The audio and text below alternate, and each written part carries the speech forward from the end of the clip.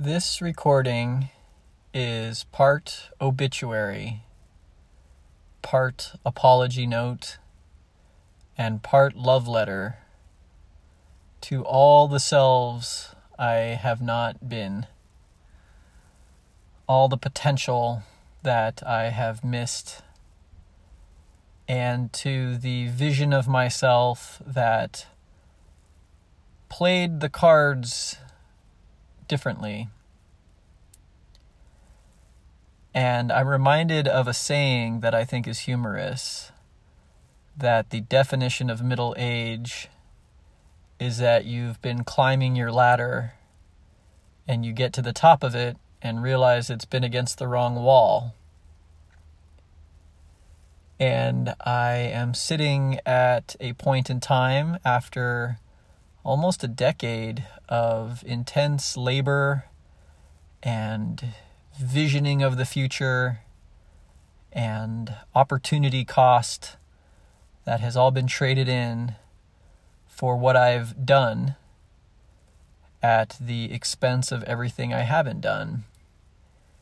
And there comes a point in your life, and it can happen over and over in kind of a cycle, where you feel like you have past a prime age or opportunity, and that you are somehow not where you expected to be, and saddened by the trade that you've made, because to do anything is to trade all the possibilities. And it's funny to me as I think back over the different recordings that I've done for Uncomplication and these different check-ins, points in time that all felt completely part of this narrative unfolding, this story that was uniquely mine and that I was proud to tell, even if it was difficult. And finding myself at another moment like that, but now so far along, and without any certainty that that hard work is going to pay off in a economic way, or the ability to rest finally, the ability to pause and be comfortable for even a moment. It is a difficult exercise of the mind to be okay with those lost opportunities. Or my perspective is less that there were these real clear opportunities that were just passed, and a lot more that I have been relentlessly pursuing a certain line of action, a certain job, a certain group of people, a certain vision in the world. And that when you are in a place like that, which I think we all are all authors of this story of our lives. And in the beginning, or when you start something new, or when you're young, or when you're in those early chapters, whatever that story might be, maybe even of a trip. Maybe you're 80 years old and you're on a trip, and those first couple days have the same characteristic of being endlessly open in their possibility. And when you're writing the story of your life, or even thinking of it in those terms, the first pages are filled with this beautiful emptiness, this beautiful possibility that you're just learning the characters, you're just learning the setting, and every little moment or interaction has this importance that it seems to be laden with. And the early part of the story is so exciting because it's all new, and you know that you have all these pages ahead, but you don't know what they're going to contain. And then you come to the middle of the story and you find that there's all kinds of characters and emotions and plots and plot twists and frustrations and ups and downs, and that every word that came before is now indelible and set in stone, and everything relates back to them. Words once said can't be unsaid, and the effect that we have on people once it's had is out there propagating in the world. So the middle portion of our stories are rich in their interwovenness, but they also have this complexity. And then a story's end is one of reflection and lessons learned, and sometimes disappointment. Even the greatest stories, when you get to the end, you're always trading for whatever that end is, trading the better ending that you didn't get. And we see this all the time, even in popular media, movies or TV shows, that a popular TV show goes on, and same formula. The beginning, if it's a good story and good characters, is just mind-blowing, and wow, what's going to happen next? And then you get into this murky middle where there's a lot to follow, but you're being rewarded and things are being paid off from early on. And then in the end, with all the great shows, there's always that disappointment or just the finality of having engaged in a story is that your imagination along the way is going to produce all of these possibilities, and in the end there's only one outcome. And so I started off saying that this is an obituary, an apology note, but also a love letter to all those selves, all those different endings that we didn't get, the story that we thought we were telling that ended up being something else. The love letter part is what I have to keep coming back to, is the recognition that the other outcomes, the other stories, the other endings to Game of Thrones or to your career path, those other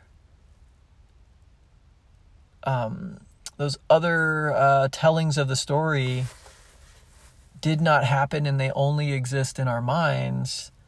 And there's something really beautiful about things exactly the way that they are, just as they are, in the recognition that the other alternatives are only in our minds again.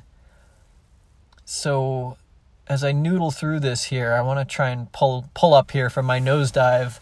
It always happens that when you start on an interesting topic, you come to a point where it all just kind of is tangled and nonsensical. So let me see if I can weave this back into something resembling anything. The strong feeling that I've had lately now, a decade into my own kind of middle-aged, I'm late 30s. It's not quite middle-aged, but I feel like I have traded my 30s and this opportune time of physical ability and mental acuity.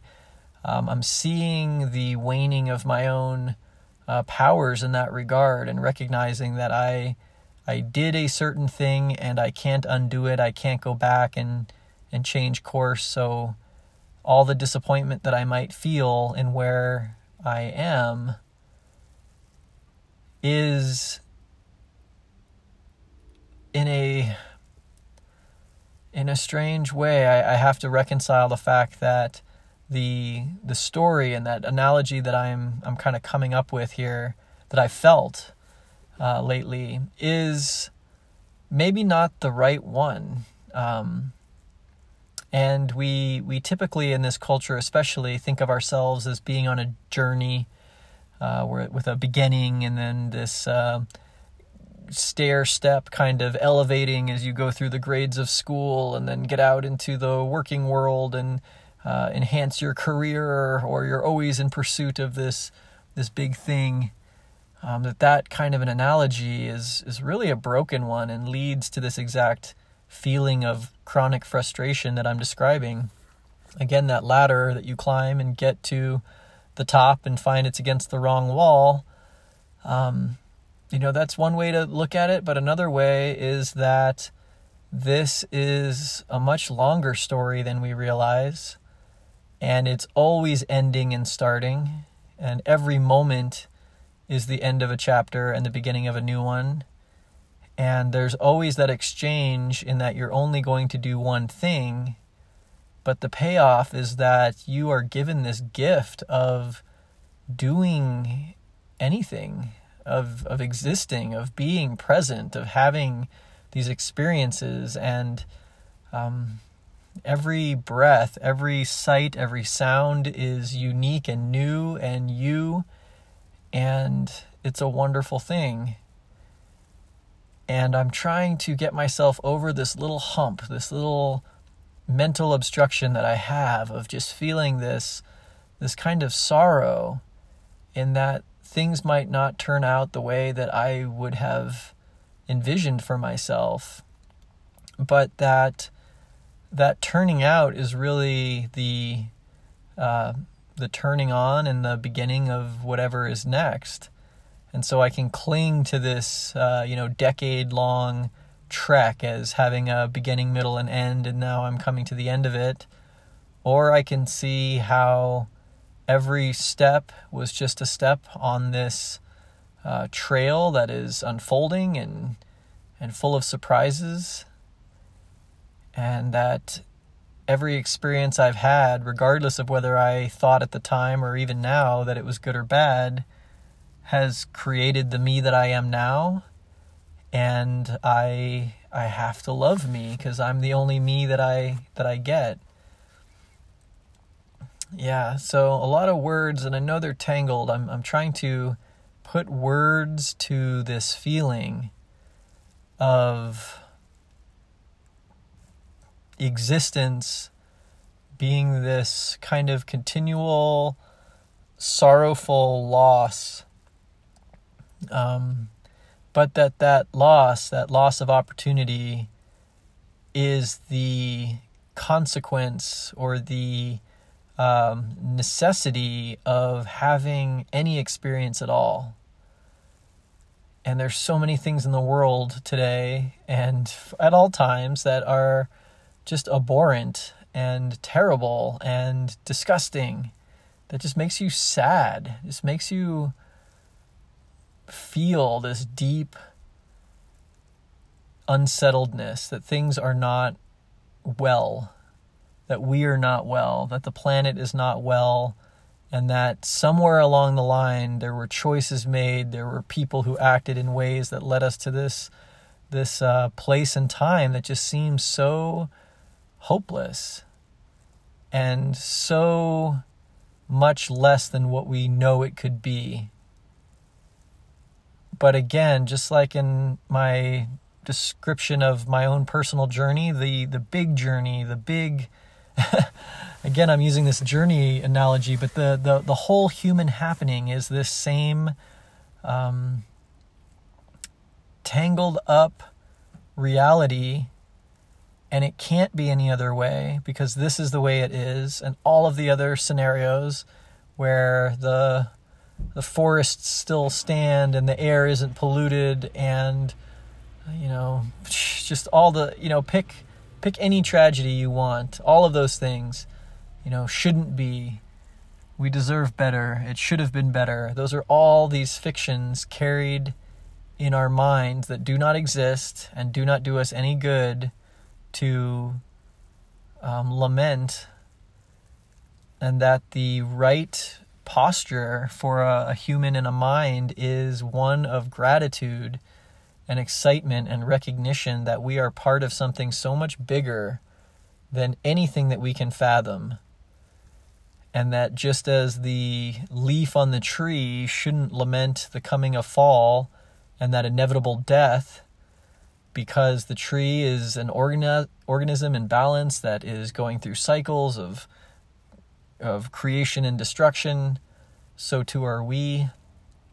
That all of this is somehow exactly as it should be, not should in that there is an intention or a template for which it is being judged, but it is exactly as it is. And so wherever you find yourself, regardless of the struggles that you're going through, regardless of the difficulty of comparing yourself now as you are to the image of yourself and what you could have been, in spite of all of that, we are woven in this tapestry of universal happening that is so big and so mind-blowing that no human can sit and judge. And so let's say yes. Let's be grateful, and let's go into tomorrow and the next day and every moment that comes, eyes open and heart open, and not judging. I actually just got done listening to a podcast that I had recorded several years ago about serendipity, judgment, and grace. And it was actually just what I needed to hear tonight.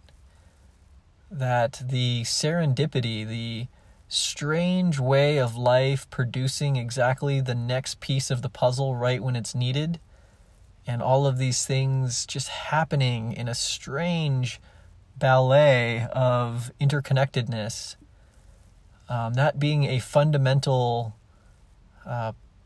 principle, a fundamental thing that we are all experiencing this life happening, and it is connected and woven together in ways that we keep finding ourselves in situations that are serendipitous, that just seem part of the story.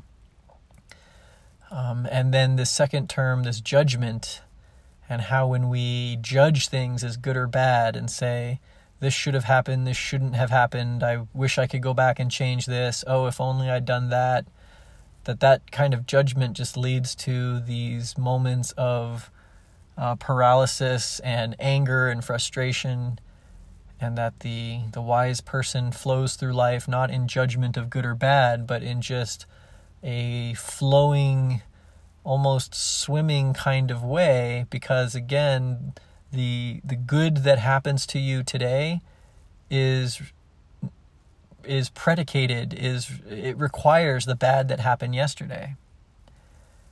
And that if you have a single good moment in your entire life, every bad thing that's ever happened had to happen. Which gets to this last term of grace, and how that is usually ascribed to either a theological principle of God being the bestower of grace, and God's grace is this gift that no one really knows how to get, but if you have it, you can do no wrong, you're flowing, you're in perfect balance. Or grace as we ascribe it to a graceful dancer or an animal that is just in motion and flowing out of its center. And I think that grace is something not so much bestowed, although maybe if you think of it that way, it helps you get into this mindset, but the mindset of going with the flow and being alert and being present and having your eyes open, your heart open, and your mind open, and that everything that arises, whether someone might judge it as good or bad, you're just flowing with it, and as a result, you're stepping almost like lily pads across this serendipitous happening that is our collective lives.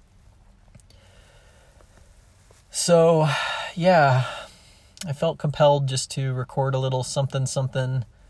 I've been dealing with these thoughts and emotions, but I have to believe and feel that they are all part and parcel to this huge expression that is all of everything. And how much of a privilege, how amazing is it to be a part of that, including the pain, including the challenges, including the loss and the fear and the regret. Because the alternative would be not existing at all, and there's not a whole lot to be said about that. So I'll leave it there. Thanks for listening. I hope that if you do find yourself climbing to the top of a ladder and thinking it's against the wrong wall, that you're not at the top of a ladder, you're somehow always in the middle, and the story's not over, it's always just starting, and every moment is an opportunity. So until next time, cheers.